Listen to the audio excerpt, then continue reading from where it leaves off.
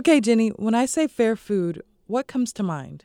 Fairs nowadays, it used to be, pizza, hamburger, hot dog, lemonade. I mean, the usual things that you could get at a fair. But in recent years, with kind of the explosion of the internet and Instagrammable food, we're seeing fair food being pushed into this kind of extreme level. So, instead of just your ice cream on a ice cream cone, you're seeing things like fried butter, where they take butter and freeze it and dip it in batter and then deep fry it and serve it with some blobby sauce that you probably don't need because you're eating fried butter. Yes, fried Oreos, fried Twinkies. I mean, just like, whoa. Massive burgers that have 18 patties. I mean, fair food is really starting to come into this kind of explosive realm. And that's because they know that it's going to be photographed, it's going to be talked about, and it's going to be craveable, and people are going to talk about it. I don't think that I think of a fair without thinking of indulging. I want to eat it all, even if it doesn't make me feel the best. Right.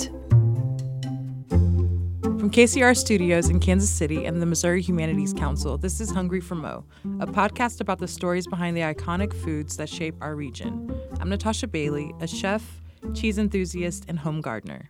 And I'm Jenny Vergara, a freelance writer and the founder of The Test Kitchen, an underground supper club in Kansas City.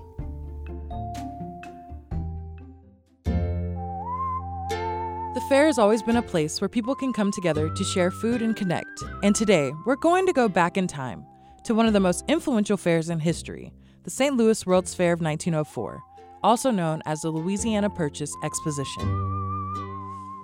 People could take rides in the giant Ferris wheel. There was a fairy floss machine, or what's known today as a cotton candy machine, and tons of palaces and exhibits people could explore. It was also an event that revolutionized American food. This was in an era before television. This was in an era before magazines with color photographs. It's before many of the museums. So one of the reasons so many people would go to a World's Fair was to see the world. Peter Castor teaches about the World's Fair at Washington University in St. Louis. The World's Fair was also supposed to announce and to celebrate the arrival of the United States as a world power, and all of this was on display at the World's Fair.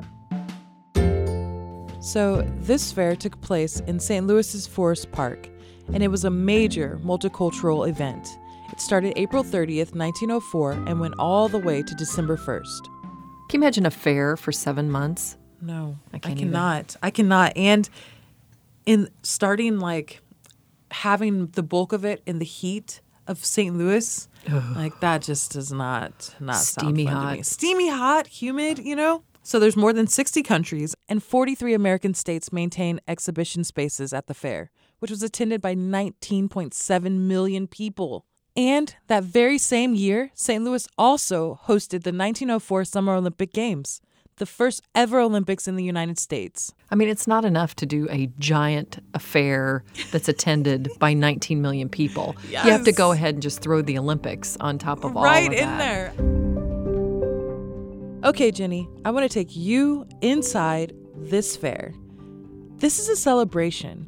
Everybody wanted to come and show off what we had done and what we could do as a country and as a state.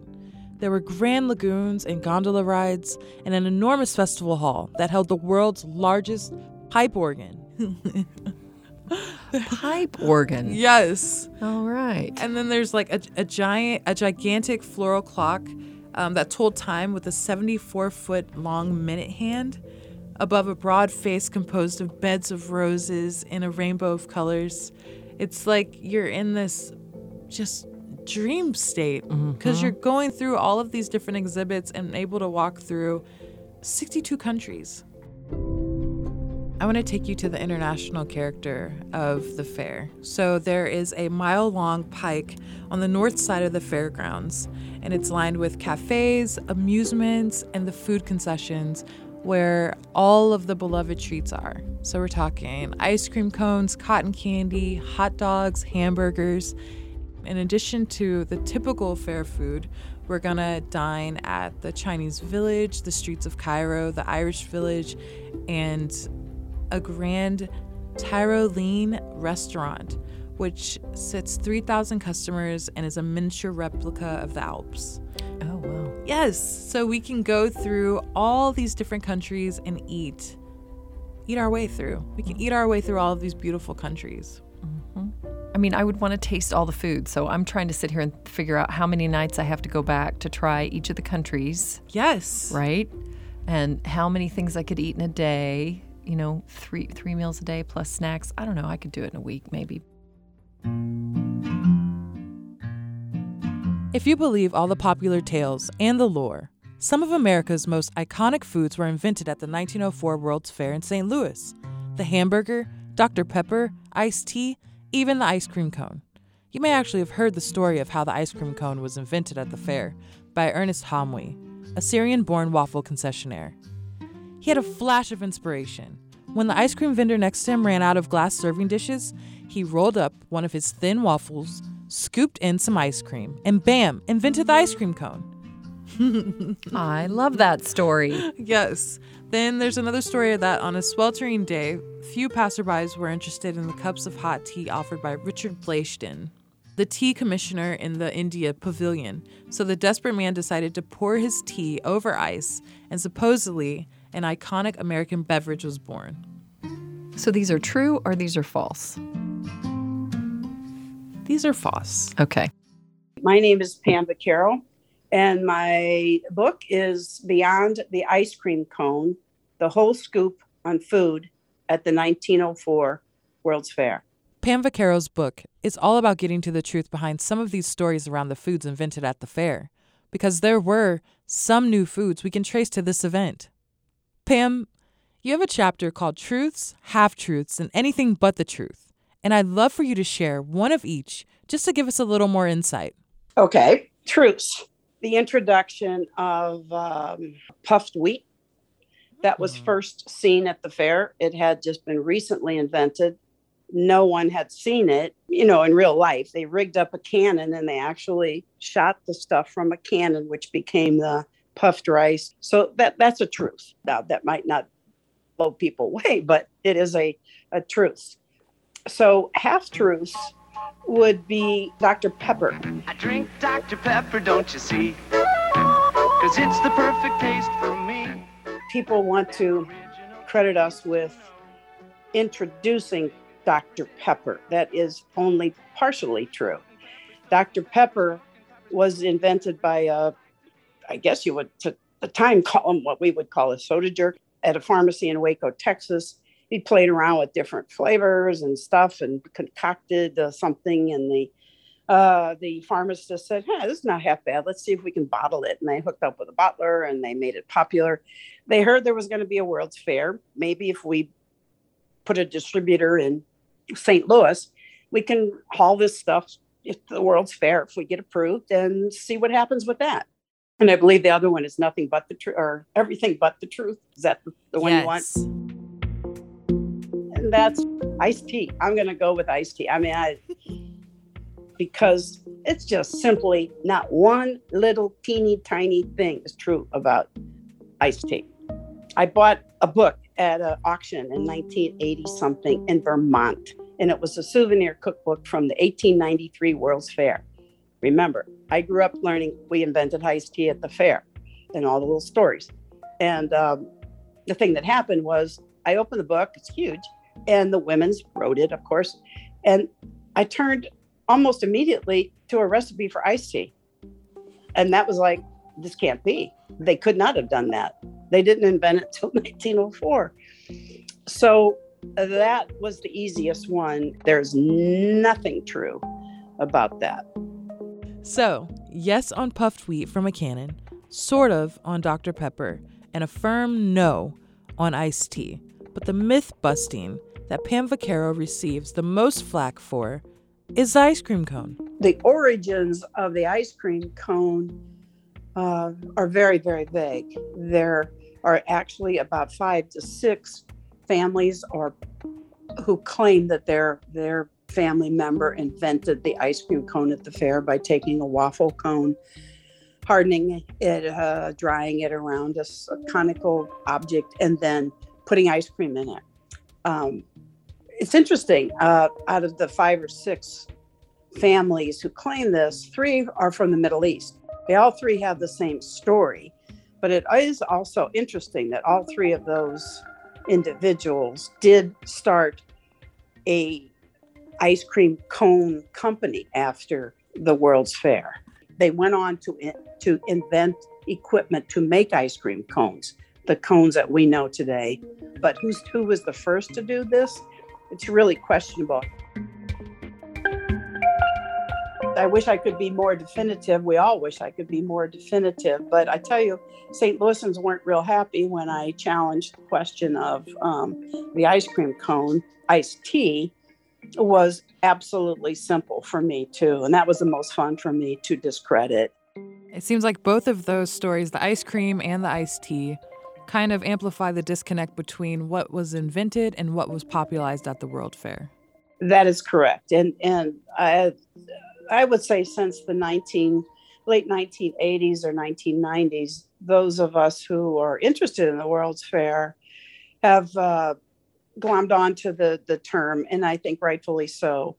Things were popularized at the fair. You know, given what I said there, the ice cream cone, since it cannot be proven to have been invented there, we do say popularized.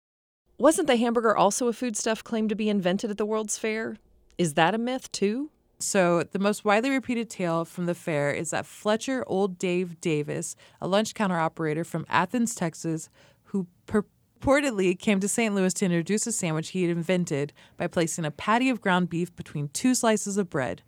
German-born St. Louis residents dubbed it the hamburger, knowing that the citizens of Hamburg, Germany had a particular fondness for ground beef. No. No. The term hamburger steak, referring to the patty made of ground beef, meant to be eaten with a knife and fork, appeared in print before the Civil War. Okay, so that myth busted. Yes. Got it. Busted. The hamburger was served decades before it appeared at the St. Louis Fair. So this is really a situation of there was 19 million people that may have eaten a hamburger for the first time, although a hamburger has been around since way before, or iced tea, or yes, all of these things. So they're all just kind of grounded in a single place at a single point in time. So it'd be like something going viral in our day and age. Yes, exactly. Right? And then we call it new when it's really been here for the last 20, 30 years. Part of the reason these iconic American foods became so popular at the fair was they were portable. So fairgoers could eat while they explored the fairgrounds, which was a relatively newer concept at the time. Pam says there were big ways the World's Fair of 1904 revolutionized American cuisine, just maybe not in the ways most people would think. I wouldn't say that it had a major effect on specific items in our cuisine or yes, definitely culturally we changed. But what has profoundly impacted how we distributed food, how we marketed food, how we produced food, and even how we became aware of the purities or lack of them in our food. So let me give you some specific examples. Canning had become something that had not been done. The Industrial Revolution impacted that. And so at the World's Fair, you had people who were now showing you cans of food that you could buy. That, though, brought up another food impact, and that was, so what's in those cans? What besides food are in those cans? It should sound like a familiar question from today's culture. And so there was the Pure Food Congress that was held at the fair to question the purity of food as it was coming out of this new industrialized time in history. There was even a poison squad put together by the United States government to taste these foods that were now canned and processed to see what would happen. So there were 12 men who actually volunteered to eat these questionable items and have recorded what would happen to them. Now, they didn't show up at the fair. They did live through it, but their results did at the fair. So people could go and see that particular impact. The huge, huge one was the marketing of products and food items that you and I know very well today. Some of the big name companies that took advantage of this exposure were Kellogg's, Pillsbury, and the Heinz Company, who had elaborate displays of all their products. So when you have a World's Fair, if you're a company, how can I let my product be known at a place where, 20 million people are going to show up? They took that very seriously. There was one spot at the fair that was basically the hub for all the food displays and innovations, the Palace of Agriculture. I mean, I could go on this whole time just about the agricultural building. And so what you had there, the fair was meant to be an educational event. You also took home a lot of freebies, but also in the agricultural building were supersized food products to get your attention. For example, there was a 10-foot prune bear. The two most popular fruits at the time were prunes and apples. And so the prune bear was 10 feet tall. He had a big red light in his mouth and obviously could get your attention, only to bring you to the California booth where they gave you prunes and told you to please come to California. It was a great place to farm. And one thing that I would have really wanted to see is the butter sculpture of Theodore Roosevelt. His comment when he saw the butter sculpture and he turned to his wife, Edith, and said, "Do I really look like that?" I feel like I would stay in the agriculture pavilion for months. I think I would have just set up shop right there. Absolutely. Natasha, I would have been right next to you. Believe me. The palace was over 20 acres. There were exhibits devoted to cereal tubers, coffee, tea, meat, eggs, spices, beer, whiskey, and it taught fairgoers about new foods, how to grow foods, and get food from new places. Wow. So distribution, how we get our food. Yes. Or create our food. Yes, there's definitely some creation going on inside of here. The Pillsbury Flour Pavilion did daily demonstrations of how they milled flour, and they gave out free samples of bread that they made fresh daily from the Pillsbury flour. The California delegation displayed pyramids of oranges, stacks of lemons, tables full of apples. People were even introduced to kumquats, a small fruit that fairgoers found easy to slip from the trees and sneak into their pockets as a souvenir. Until they got them home and tried to figure out how to eat them. Exactly. Seriously. If you could eat anything at the fair, what would it be? Oh, wow. Oh, that is a question I have never been asked. I would have tried just about anything. But I think holding a box of fairy floss would have been such a fun thing if I was going back in time, knowing what it looks like now. But to have a Cracker Jack sized box of fairy floss and a World's Fair, I think food to me is more about experience than taste sometimes. So that would be the experience I would want again. You read my book. What would you like to try? I don't even know. The foodie in me would want to follow around the poison police, the poison squad. The poison squad. I'd want to go with them and taste everything and hope to live to tell the story.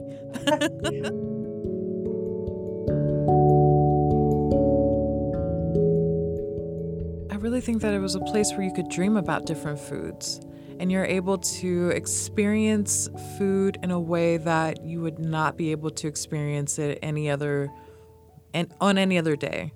I mean, most of these people had never even had an orange or experienced an ice cream cone, And so to be able to be in a place where you can go back and have that every other day, or you can go to a different country and try their cuisine for 7 months, I think that it changed the way that we as Americans were able to even look at food or our food systems or how we get food.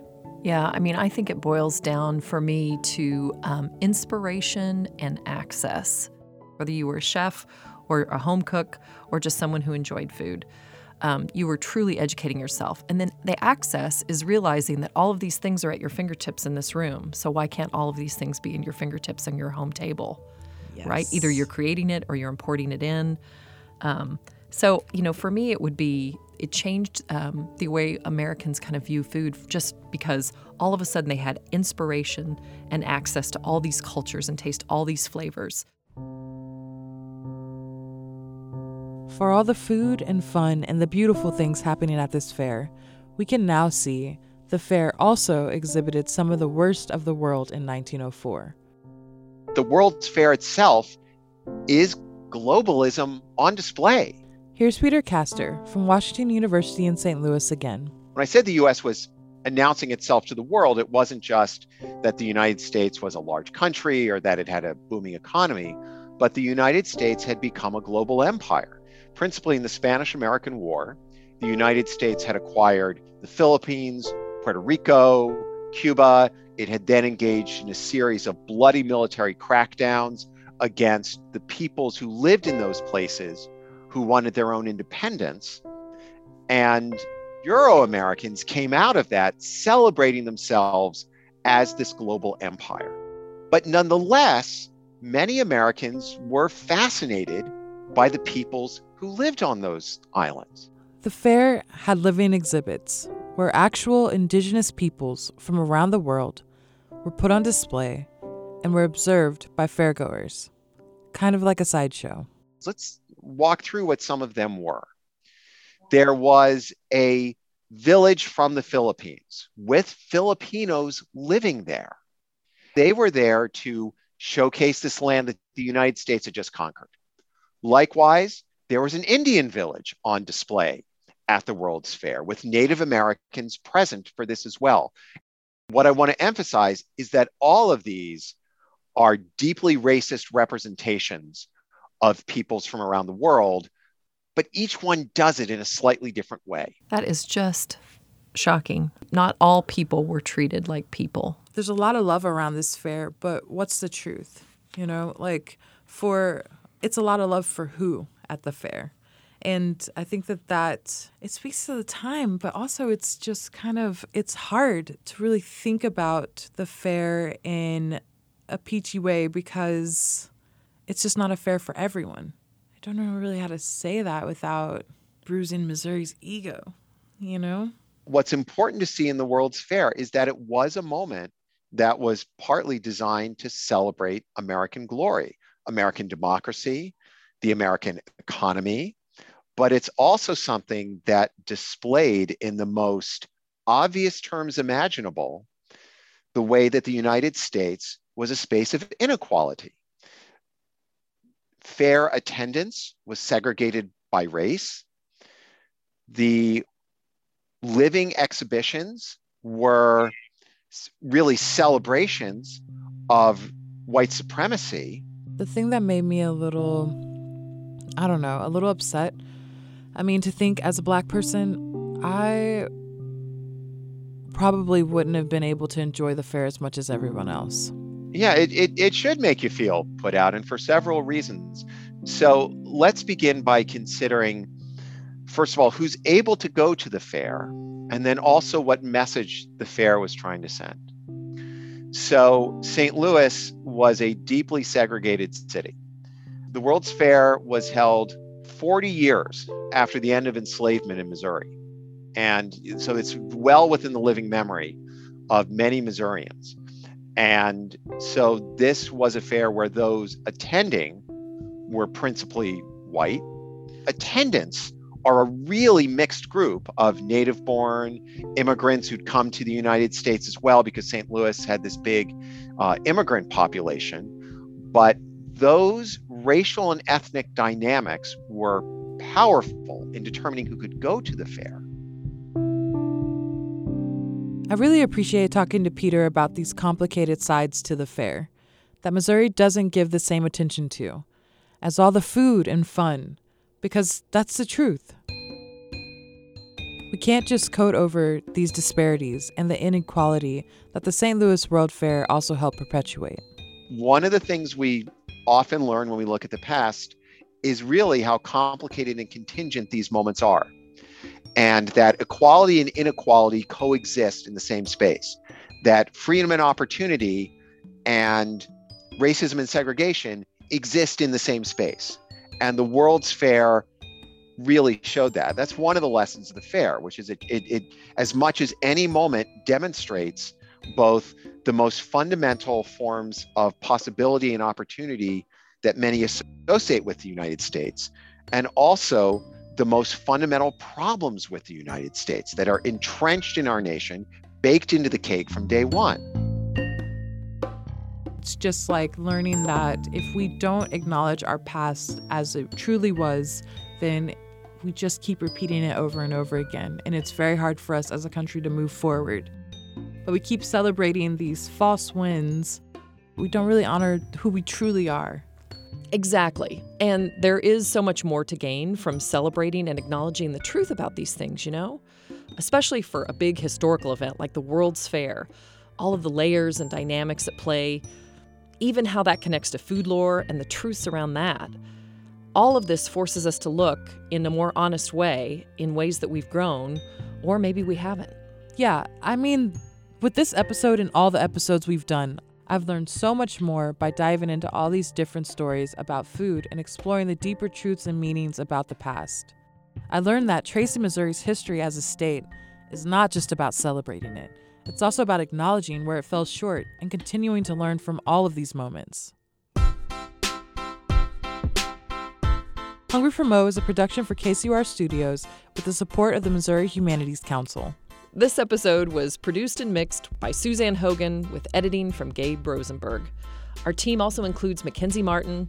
Mike Russo is the head chef of KCUR Studios. Music this episode from Blue Dot Sessions. I'm Jenny Vergara. I'm Natasha Bailey, and I can't stress enough how much both Jenny and I have enjoyed traveling around the state with all of you. Natasha, this has been so much fun. I want Mo. I want Mo. Until then, you can go to kcur.org/hungry for more food content and stories from Hungry for Mo. We hope you enjoyed it too. You can always keep in touch with us by sending us an email at hungry@kcur.org or follow us on Twitter. KCUR is at KCUR. If you want to catch me directly, find me on Instagram at EatableKC. And I'm on Instagram at JJ Vergara. Until next time. Hey, Gina Kaufman here. I'm the host of Real Humans, another podcast from KCUR Studios. I wanted to pop in to say that if you liked this episode, looking back at the World Fair in St. Louis, you might also like my podcast, where every week I take my listeners with me on surprising Kansas City adventures and misadventures. Like the time I tried to figure out why our parks and St. Louis's parks are so different. The answer came as kind of a shock. To listen, search for Real Humans by Gina Kaufman wherever you get your podcasts. Hey, welcome to Kansas City Today, a brand new daily news podcast from KCUR. I'm your host, Nomi Najiyuddin. This podcast will be your daily rundown on what's happening in KC, Kansas, and Missouri. Our region is growing fast. There's a lot to cover, and we know you're busy. Each episode featuring KCUR's award-winning journalists will give you a daily dose of the news that matters in your community.